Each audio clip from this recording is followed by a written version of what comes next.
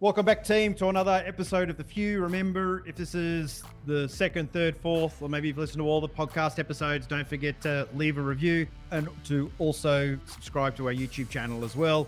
The more comments we have, the more reviews, the more subscribers, the better the guests. And we've been doing a pretty damn good job because we got a pretty damn awesome guest on the show today. We would have to say in life, one of the biggest challenges is maintaining our health. We possibly saw the biggest health scare in modern history when it came to COVID. We increased our awareness, and it was very much something that was external to us that we couldn't control, and it defined our life for many years. What about health where we can define it and we're in control? And clearly an area of that is around our weight, our exercise, whether or not we're creating an environment where our body is truly a temple. Today's guest has had a challenge with this and went from a period of life where potentially health wasn't top priority and where obesity was a factor, and still today obesity is a huge factor across the developed world. Yet how is it so? With modern technology, with the abundance of food, what is it that prohibits us or stops us from living the same life as the few, which is to have a healthy mind, body and soul? Please make him welcome, team. Welcome to the Few Podcast. Never in the field of human conflict was so much owed by so many to so few. So you want to become one of the few. You can't skip steps. You have to put one foot in front of the other. Things take time. I have a dream. I have a dream. Hear inspiring stories from the few and learn what it takes to turn your dream into reality. Don't be afraid to dream big. But remember, dreams without goals are just dreams.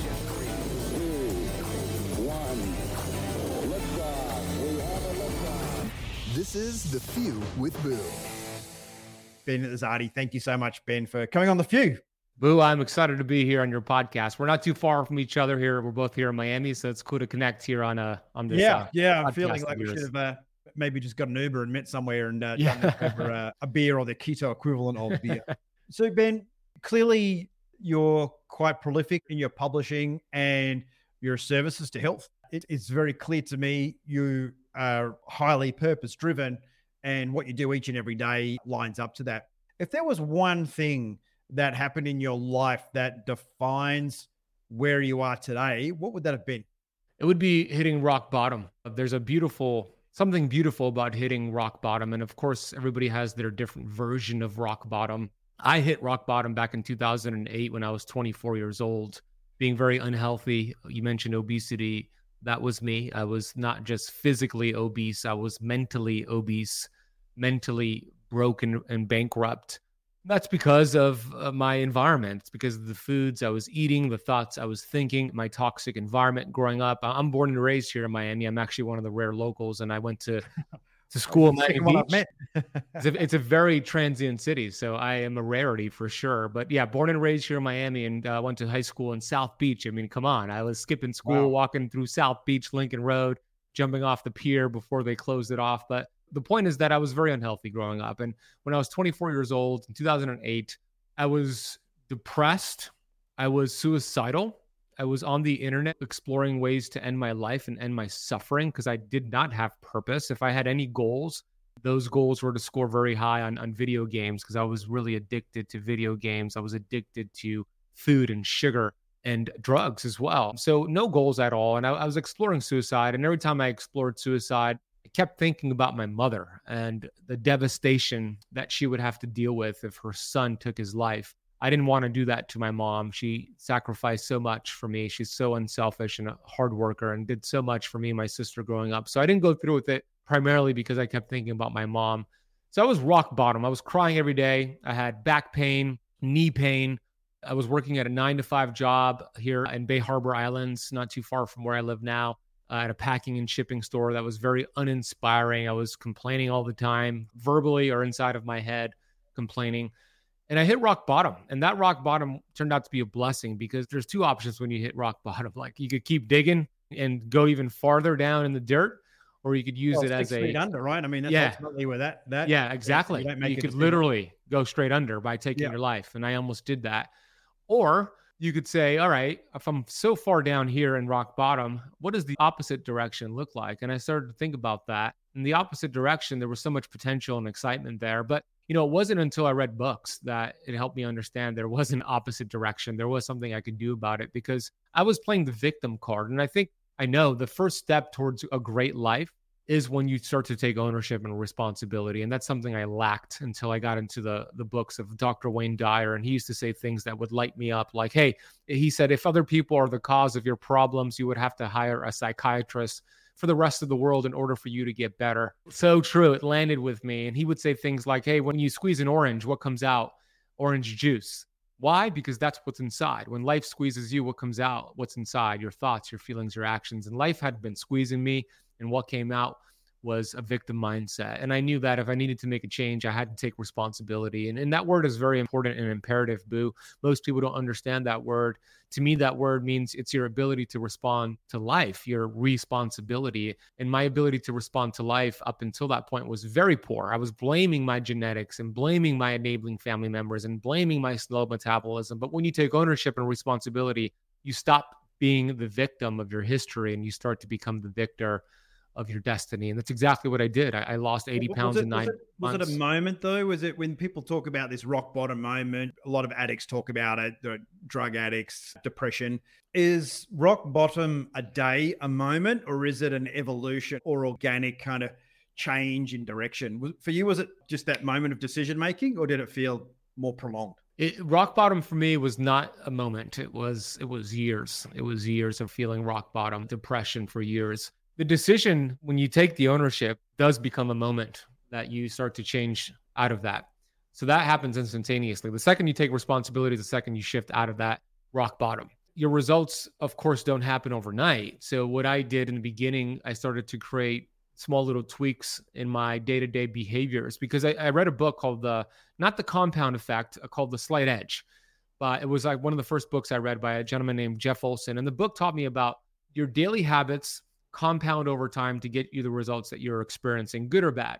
And then, of course, Darren Hardy came out with a book many years later about the same thing called The Compound Effect. So the book helped me understand the reason I had these poor results is because not of what I did yesterday or even the month before, but what I've been doing for years. So if I sort of just change my habits, I start to shift them a little bit and tweak them, those small tweaks could lead to giant peaks. And I could compound that in a positive direction. So I just started to make those small changes and I started to get some momentum. That was the starting point for me.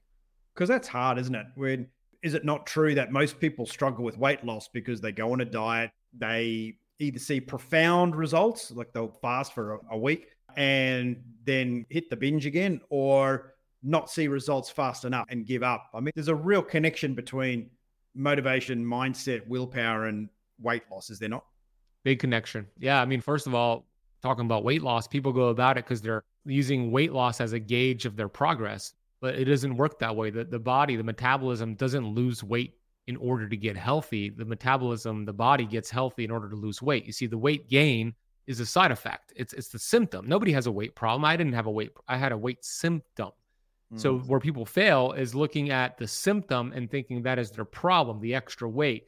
So they'll look at that scale, and if it's not progressing fast enough, or if it plateaus, they perceive their methods as failing because they're looking at the wrong metrics. But when you start to look at other, what I call non-scale victories, then you actually get to see that momentum is occurring and you get to stick with it long-term.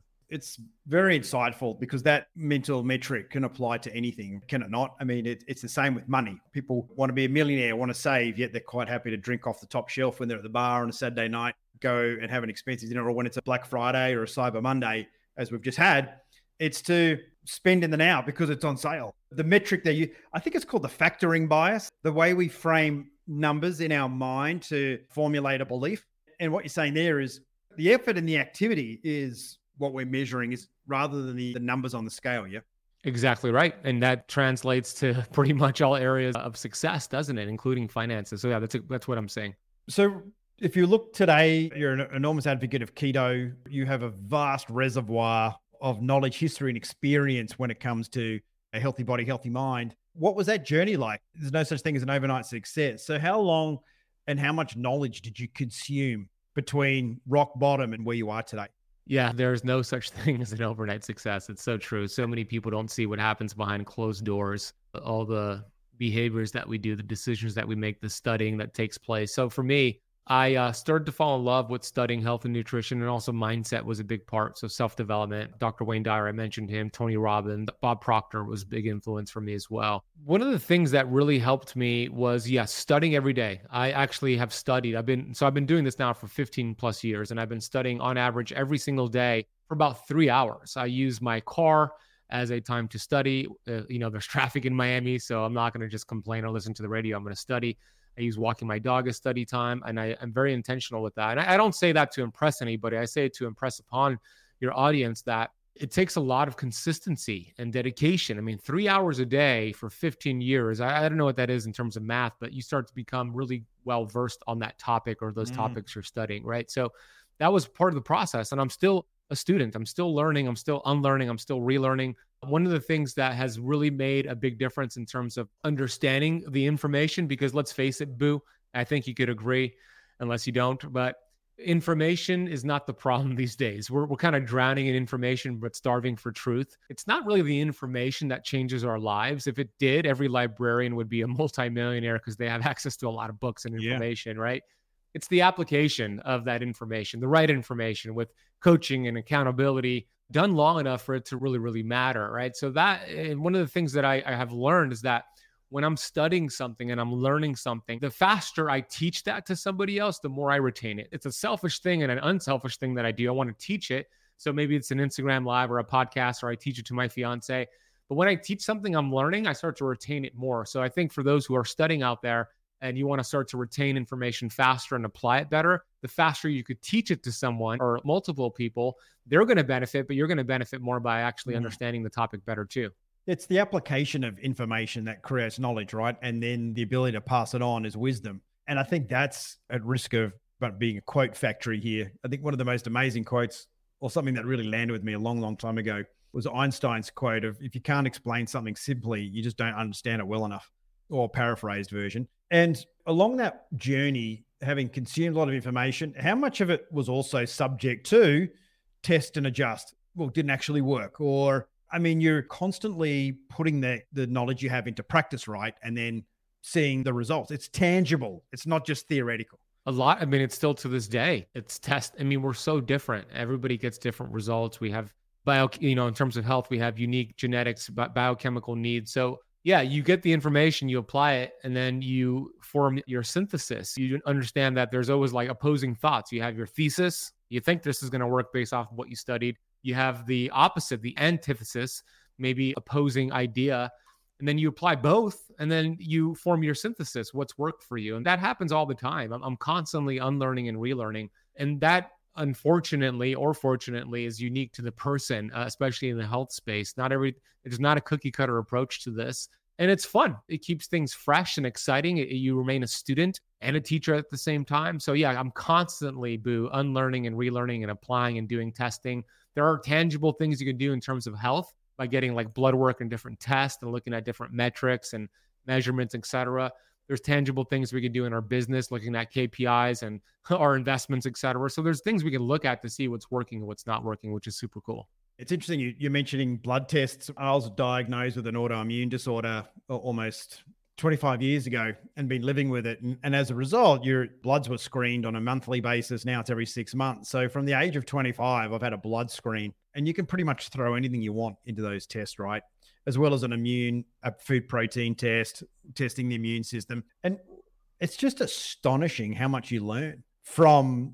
I love it. I mean, I try and find all sorts of exotic blood tests to throw in. I'm already there getting blood, so let's just test it for some more stuff. And equally being in hospital with an obstructed bowel once, and being able to research and talk a surgeon off the cliff from operating on me and having a sectioned bowel. I don't know where that comes from, but there's this innate curiosity. One of the things I'm interested in though is, was there a moment where you just said, wow, I've changed? Or you literally got to a point where you are very healthy, you're happy with your level of health? Because one of the, I guess, myths that I think exists around performance, about high performance, is it's very target driven, right? And a big celebration. Yeah, we win the grand final, we win the Super Bowl, and that's what it's all about. How much of your journey was iterative? And was there an aha moment when it was over, or does it just keep going? Yeah, it's a good question. In terms of the weight loss, looking at photos was super helpful versus the scale. I could really see a difference and a progress looking at photos I took a month ago versus the present photos, and then 2 months ago, 3 months. So those photos were really telling in terms of the weight loss progress. I didn't really pay too much attention to the scale. That's one thing. But, overall, we're going to keep sharing quotes here. I think quotes are powerful, so I'm good with them. My favorite definition of success is from Earl Nightingale. He said, success is the progressive realization of a worthy ideal. And if you adopt that mantra for your definition of success, that means every time you set a goal, which is a goal you have fallen in love with, this is a worthy ideal. As long as you're closing the gap between where you are right now and that worthy ideal, that goal, every step you get closer to it, you're successful. And then, you hit it, you celebrate it for sure. I don't know how long you want to stay there, but I'm pretty much really fast with my celebrations. And then, okay, what's the next thing? I think for myself, what works for me is having a really healthy dissatisfaction with life, like being really grateful and celebrating the wins and the journey and the small steps, and then thinking about what's next, because I know my potential is huge. I know all of our potentials are very, very huge. So it's constantly progressing to that worthy ideal and setting new worthy ideals. And as long as I'm closing the gap, I find myself feeling happier and more successful. Rockets, when they launch to their goal, their worthy ideal to go to the moon, they're constantly going off course. And then they're course correcting, and then they achieve their goal. So that's the way I see it. Like, I have the worthy ideal, things happen, course correct, you learn, eventually you get there. And it's constant in my life. It's never ending for me, and I don't want it to end personally. You just said something that you probably felt was innocuous, but I think is incredibly powerful, which is you close the gap. You close the gap between the desired outcome and where you are today. And I think that's the best thing about goals is it's not the destination, it's the gap between the want and where you are. And the gap you can control. You can't necessarily control the target, but you can control the actions you take to close that gap, right? Right on. That's it. The gap. It's funny because I used to be all about the target, the goal, get that goal, achieve that goal. I've learned that from other entrepreneurs like Grant Cardone, right? I used to teach that many years ago. And whenever I hit a goal, it's great. It's cool. But I look back and I'm like, man, I was actually happier and more excited. Like when I was in the gap and I was getting closer and closer. It's the striving, striving for it versus when I got there, right? So it's interesting when I look back. I agree with you, though. I heard on a podcast a few months ago that it's enshrined in the Constitution that you're entitled to the right to pursue happiness, which is what happiness is. It's the pursuit of it, not necessarily arriving at it, because the minute you arrive at happy and you lock that in, you know what's coming next, right? You can't maintain on top of that summit. So what you said there was really spot on. That's some really awesome insights into your personal drivers and into, you. But somewhere along the way, you created a focus in your field and profession. And it seems to me that centers on keto approach to diet and health, but also embracing fasting and intermittent fasting, which is very topical because I just came off a fast my first fast in about 2 years this morning, and just how much better it makes you feel. What was it about those two specific approaches to health and eating that I guess proved to yourself that this is the real deal? How long did you go for? How long was your fast? This was 48 plus 12, so 60. Nice. You felt good? Not the first day. I had a lot of headaches and usual sort of headaches and cramping, just getting used to it. But by the second day and a half, you're just back to normal, right? Now it's just into a pure protein diet, calorie deficit for the next 9 days. Here's a question I'd love for you to answer because it's very personal to me. The food and access to food in America is very different from Australia.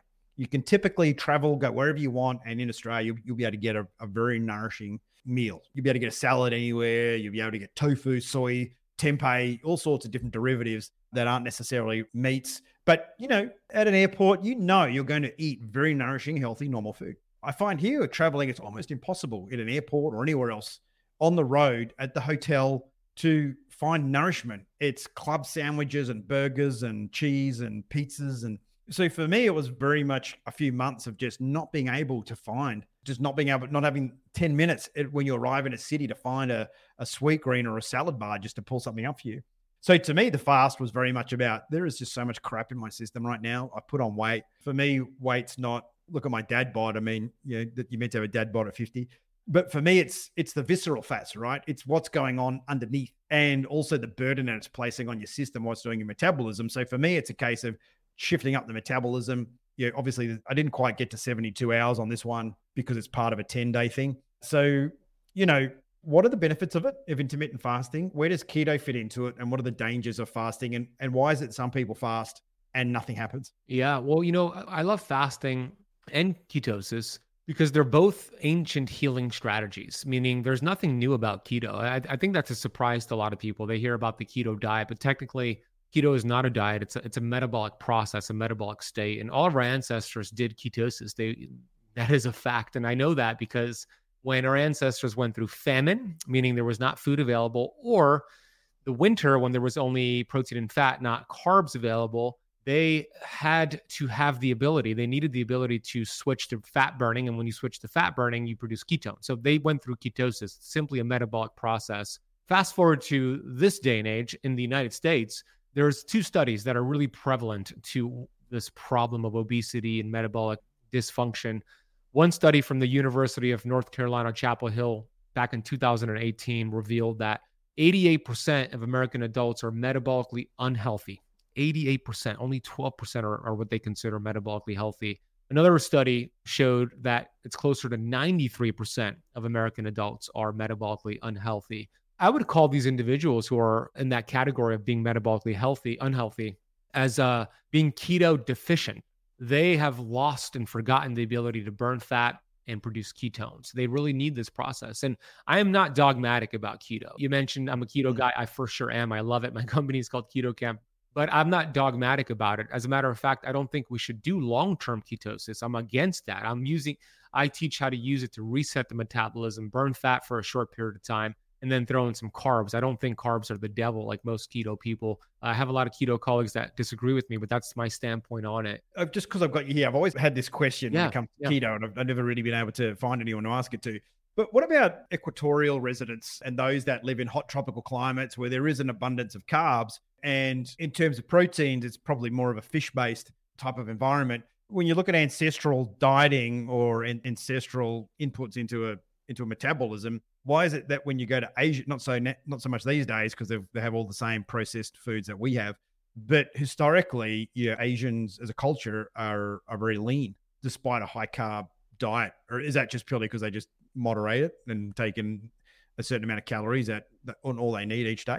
There's a lot of variables there. Like with the Asian cultures, they move more, so they're getting more steps. There's also a social component. Like if you look at the blue zones, there's a lot of flaws with these blue zones, the centenarians in these different areas across the world. But the commonality of these blue zones is that there is culture and community, and there's gratitude involved. There's laughter. There's being present with your family. So a lot of that is also with Asian communities. But in terms of the first question, there was even these warmer climate countries and tribes, although they didn't have to worry about cold winter months because they still could have carbs available to them at times, there were still periods of time where they didn't eat food and they fasted out of necessity until they found their next meal, right?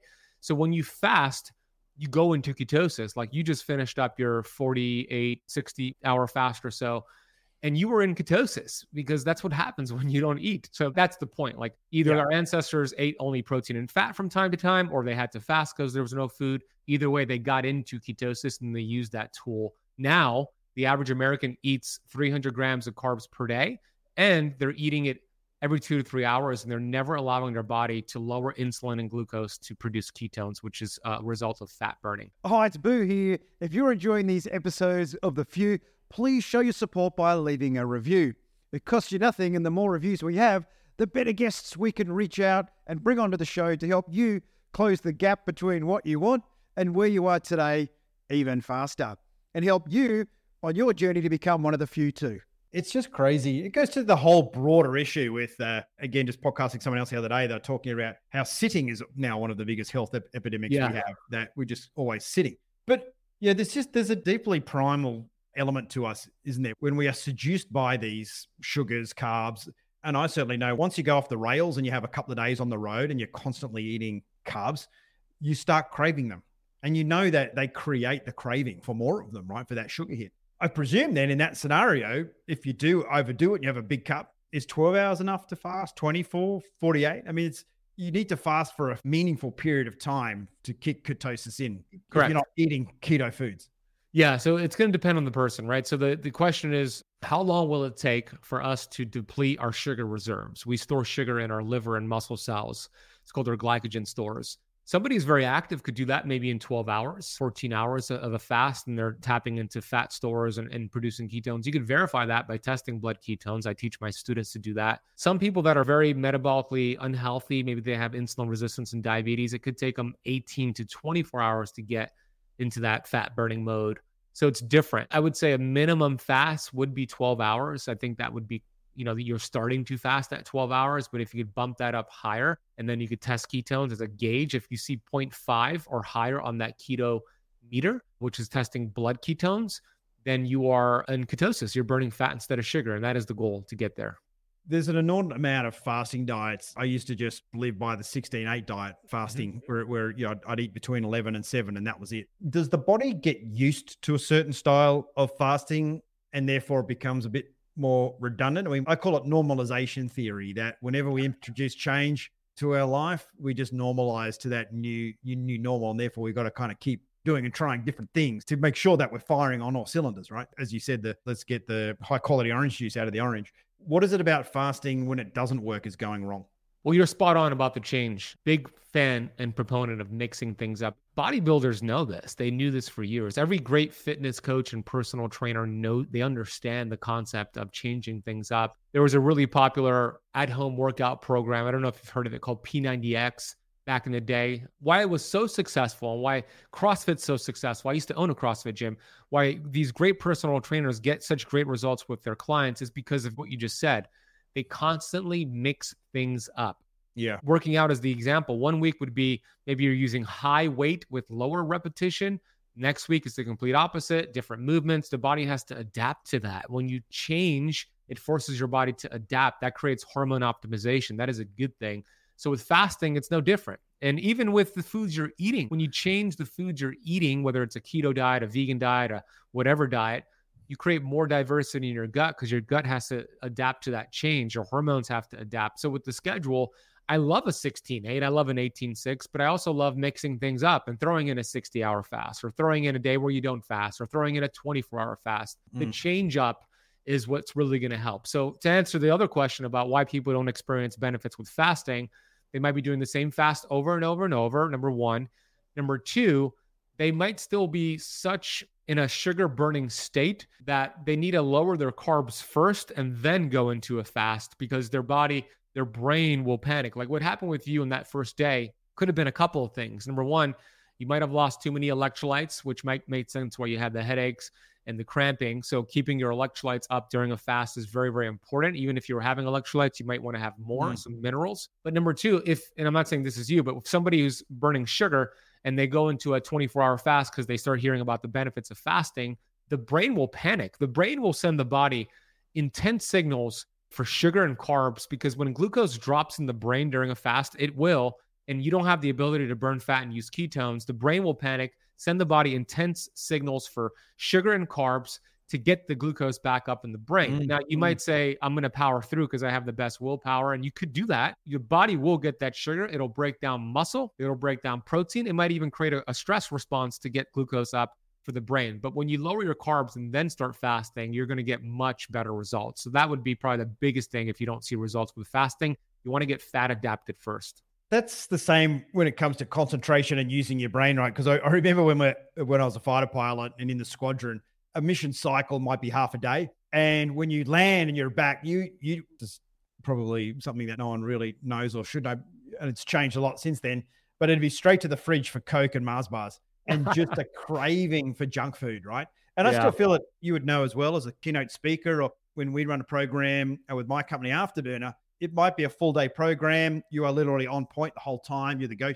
At the end of it, all you want to do is go to the bar, drink beer, and eat pretzels. So let's just take that brain activity somewhere else. If that brain activity spent scrolling, engaged in digital consumption of information, is that also then contributing to more challenges and more desire around consuming more carbs, more sugar? Like we end up in this kind of epic spiral? The more the brain is engaged, the more glucose you burn in the brain. Yes, whether it's something that's distracting you like social media or speaking on stage, you're going to burn through more sugar. You're going to use more glucose. The brain will use more glucose. So if you're not fat adapted and you don't have the ability to produce ketones, you'll find yourself eating the Mars bars and the pretzels and the beer because you're just so ravenous. What can you consume that gives you that glucose back that isn't sugar or carbs? Like, where does the sugar come from?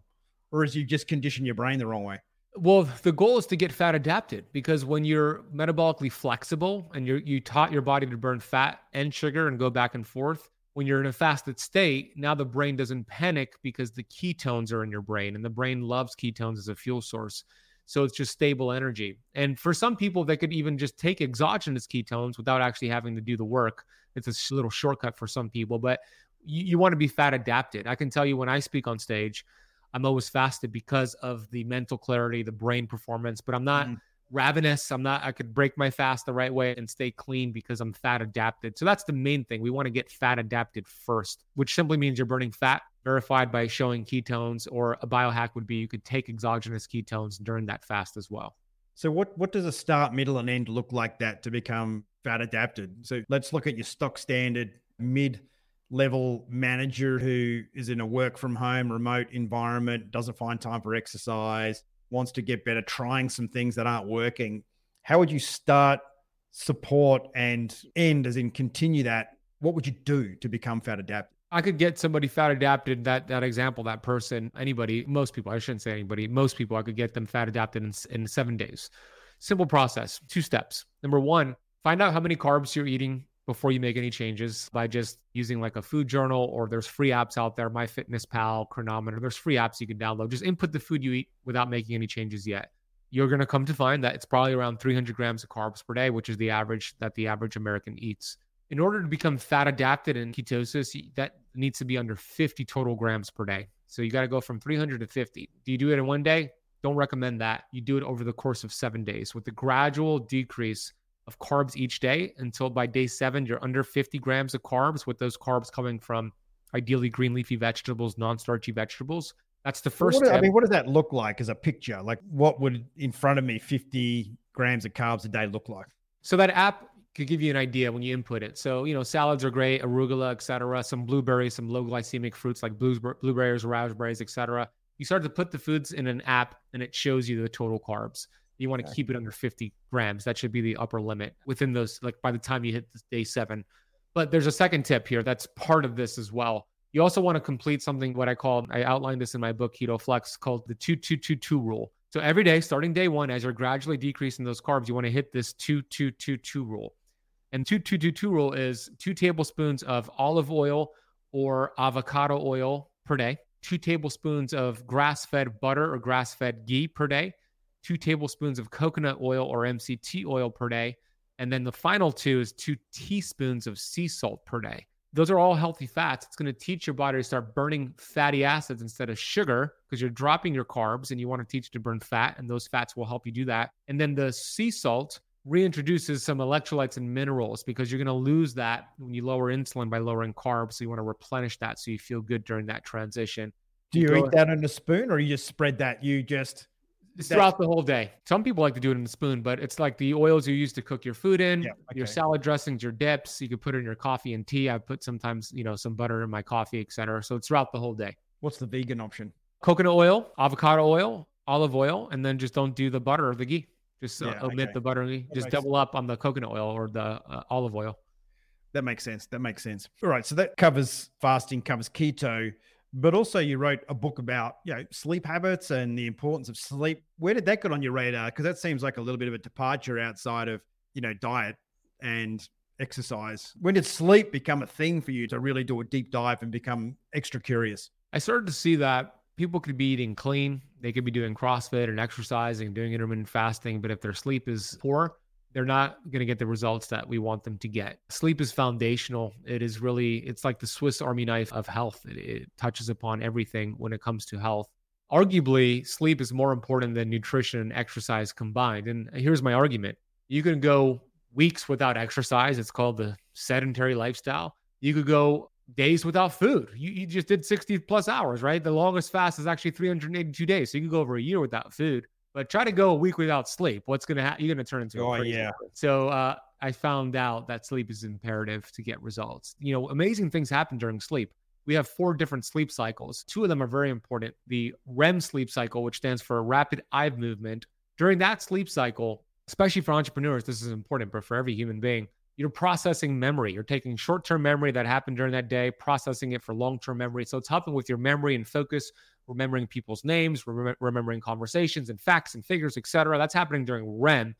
And then we have deep sleep, which is more repair, detoxification, fat burning takes place. So your fat burning hormones are activated during this deep delta sleep, which is stage 4 sleep. And then the brain actually shrinks in size. And it does this purposefully during sleep to activate something called the glymphatic system, where it shrinks. So these proteins start to come flushed out. And then the body has this kind of like dishwasher fluid called the glymphatic system, cerebral spinal fluid that flushes out these plaques and proteins and toxins and gets rid of it. So it prevents things like Alzheimer's and dementia. These are diseases that are on the rise. And all of this is happening during sleep. So that's why I decided to write a book about it. It's not about getting 7 to 8 or 9 hours of sleep. It might have been a question like how much sleep we should get each night. It's not about the total. It's not about the quantity. It's about the quality of that sleep.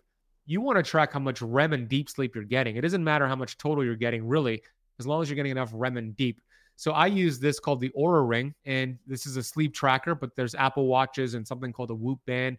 It tells you how much REM and deep sleep you're getting. And a good target is to get an hour and a half of each night. 90 minutes of REM, at least 90 minutes of deep. And if you do that, you're going to be burning fat. You're going to wake up feeling refreshed. You're going to have more energy during the day, and all of the things you're doing with your diet and fasting just upgrade as a result. What about cortisol, and what about stress as a contributor to lack of sleep, to your ability to shed weight?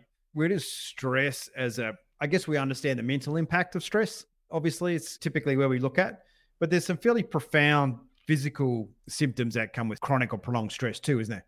Oh yeah. Stress is the silent killer. The fastest way to weaken your immune system is to live in stress, to live in fear, to live in stress. Because what happens, I interviewed Dr. Bruce Lipton a few years ago on my Keto Camp podcast. He's a brilliant, world-renowned cell biologist. We were talking about this. We were talking about what stress does to wipe out your immune system. And he gave the perfect example of these surgeons that do kidney transplants.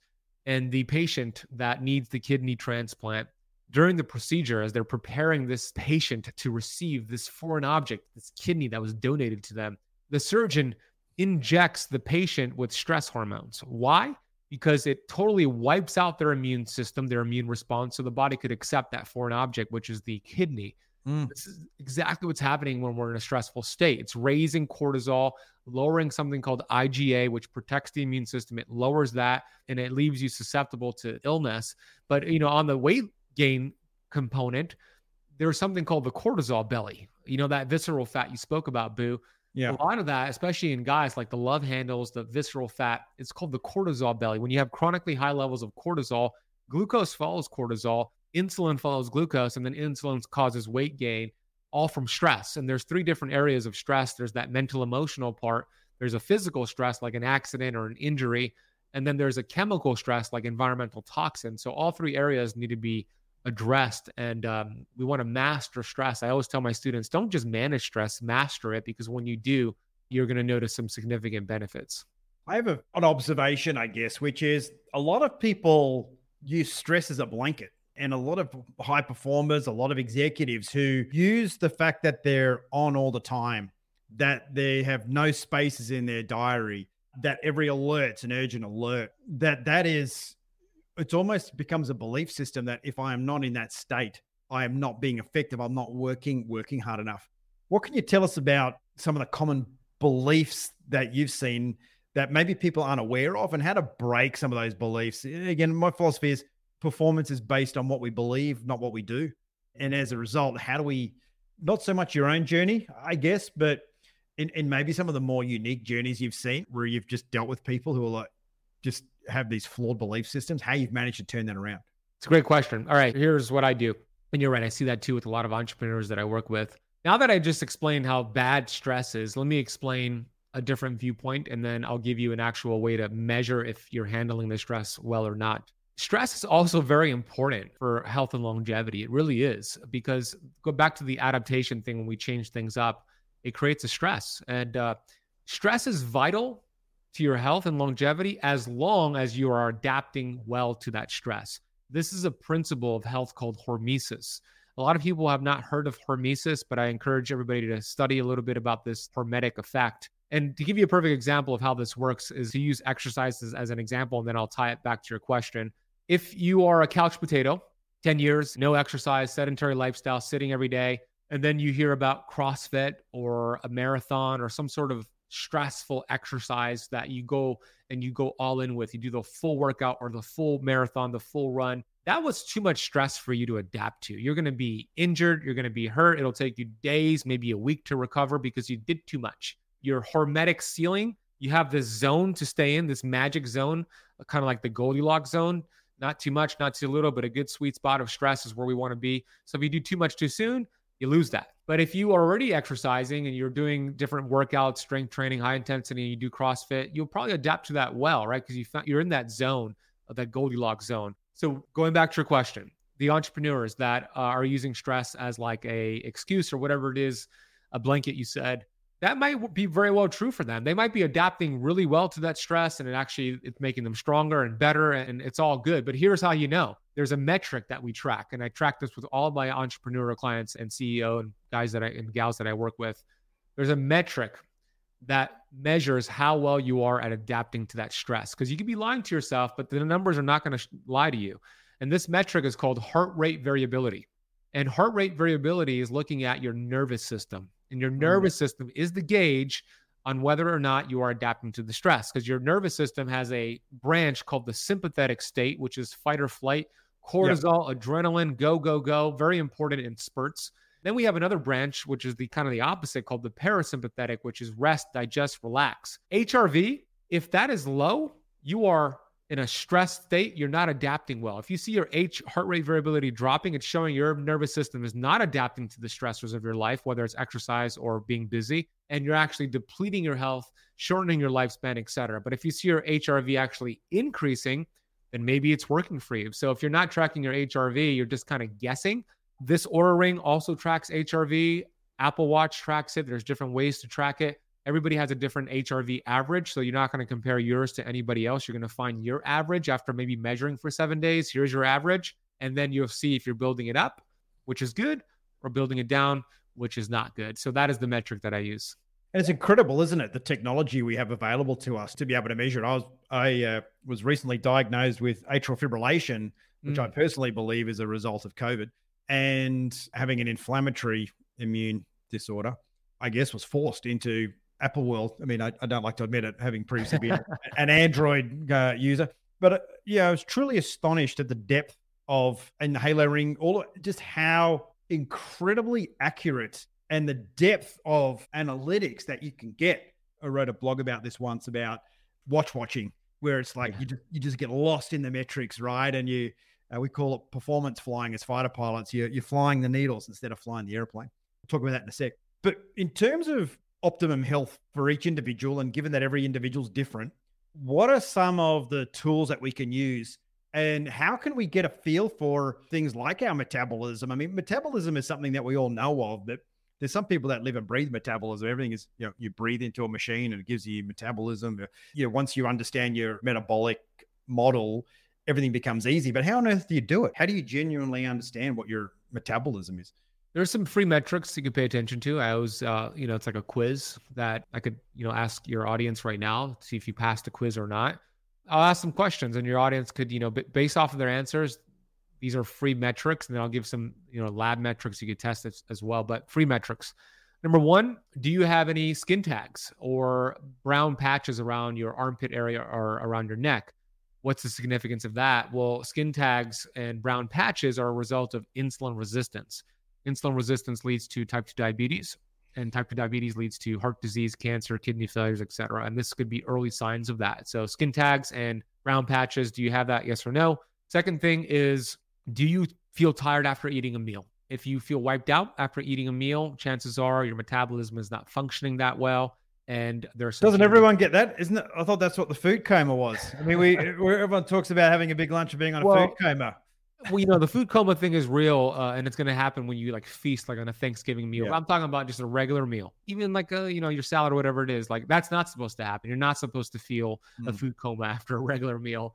You won't feel as good as when you're fasted. That is true, but you shouldn't feel like a food coma. So that's a sign of metabolic inflexibility. Number 3, if you happen to skip a meal for whatever reason, intentional or not, do you feel better or do you feel worse? If you feel better, good sign. And if you actually get hangry, irritable, like you're not fun to be around, you can't focus, that's a sign of metabolic inflexibility as well. So those are a few questions. Anything on that before I move on to the lab testing? One thing I always thought was interesting as well as body temperature. Sometimes you feel like people with high metabolism, my wife, for example, it always runs super hot, like almost like too unbearably, and then is always cold as a result. Like no matter what we have to live in Miami. That's why we live here, because anywhere else she feels like she's freezing all the time. Is that a myth, or is there also some truth to the? There's a myth to wanting a fast metabolism. In nature, animals that have a fast metabolism live a shorter life because you're actually shortening your lifespan, having to metabolize things faster. We don't want a fast metabolism. We want an efficient one. But when it comes to the hot versus the cold, usually the thyroid is a big player there. So I would look at thyroid to see what's going on with the thyroid, do a full thyroid panel, get antibodies done, because that's usually a thyroid issue, especially the cold part, not adapting to different temperature changes and feeling cold, usually a thyroid thing. Yeah, right. Interesting. All right. What about the science? Yeah. So, lab testing, a couple of things. A1C, which is looking at, it's a blood test. Pretty standard. You might be able to get it through insurance. It's a great test looking at the 3-month average of your blood sugar levels. The higher your blood sugar levels are, the faster you're going to age. That's also a metric for prediabetes and diabetes. We want that at 5.2 or below. If you're at 5.7 to 6.4 on that A1C, you're considered pre-diabetic. If you're at 6.5% or higher, you're considered full-on diabetic. And there's a study that showed if that A1C is 7.5% or higher, every year it's at that level, you lose 100 days off of your lifespan. And I did the math. If it's at that level for 15 years, you're losing 4 years off your lifespan. So get an A1C done. That's important. And then I'll just add one more, a second one, which is fasting insulin. Arguably, this could be even more important than the A1C because sometimes the blood sugar levels don't change, but the insulin could be super high. Insulin is the hormone. It's an energy sensing hormone. It causes fat storage, and that can be high for years before your blood sugars change. So you want your fasting insulin to be in the single digits. If it's higher than that, you have insulin resistance, and that's going to lead to the other problems that I mentioned. What about for folks that, and I presume that like any case, you've got your extreme versions, but for many of us, we just are bouncing somewhere in the middle. And whilst we might not have the chronic symptoms of being a diabetic, we have the chronic malaise or just the chronic, I call it the beigeness of life, where it's just everything is beige. It's not hyper stressful. It's just the above average stress always. It's overeating a little bit always. It's the people who are well-intentioned, but life just gets them, right? In terms of mind, body, spirit, what would you say is the best way? And we've touched on this in various forms, but to wrap it up, and a habit that you could have or a mindset you could have at a younger age. I was very physical as I was running, rowing, always busy, right? What sets you up for success in life? Do you believe? And it has to be one thing, as they say, Einstein, complex to simple, simple, compelling. That would be an accelerator to this journey. I'll keep it simple. Focus on the fundamentals: sleep, movement, and mindset. Master that. Everything will upgrade. Everything you do will upgrade as a result of focusing on the fundamentals. The fundamentals are called the fundamentals because you can't skip them. It's the foundation of the house. If you're building a house, I don't care how beautiful the roof looks or the kitchen or the beautiful walls and the paint, which are like the supplements and the biohacks and the diets and the fasting, all that's great. But if the foundation is weak, it'll fall apart wall by wall. So focus on the foundation of your health: sleep, movement, and mindset, and then go from there. I love it. And by foundation, what you're not saying is be super rigid, super routine. Introduce purposeful change and purposeful adaptation to make sure that we don't really get into that state where we normalize into a version of us that isn't our best. Ben Azadi, hey, thanks so much for being generous with you. benazadi.com is the website, the Ben Azadi for social handles, or Keto Camp, both with a K.com, if you're interested in exploring more. And no doubt, Ben, you would have clients, you would have the people, the entrepreneurs around you that would be there for life based on your own curiosity to keep us healthy and live our best life. So thank you so much for sharing those incredible insights with my audience to help them become one of the few. Thank you for having me. I love the question. I love the conversation. Next time we'll do it in person, Boo. Let's do that. Look forward to crossing paths again, and hopefully having you on the show again to answer the questions that we didn't get to ask today. Let's do it. Sounds good. Thanks again. Thanks, man. Well, that wraps another episode of The Few, and I'd like to thank our partners, without whom this episode wouldn't be possible. Firstly, Ode Management, an organisation that brings world-class speakers into your event or organisation to make a profound impact on your people to deliver the results that you want. And Afterburner, real-life fighter pilots, a team of men and women who for the past 25 years have helped organisations surpass their expectations, learning the tips and tricks fighter pilots use to win 98% of the time. If you enjoyed the show, please show your support by subscribing to the podcast, The Few with Boo, or our YouTube channel. It's been an absolute pleasure sharing the stories of these remarkable people with you. I hope that helps you keep the dream alive, but more importantly, equips you with a few ideas of how to turn those dreams into reality to help you become one of the few too.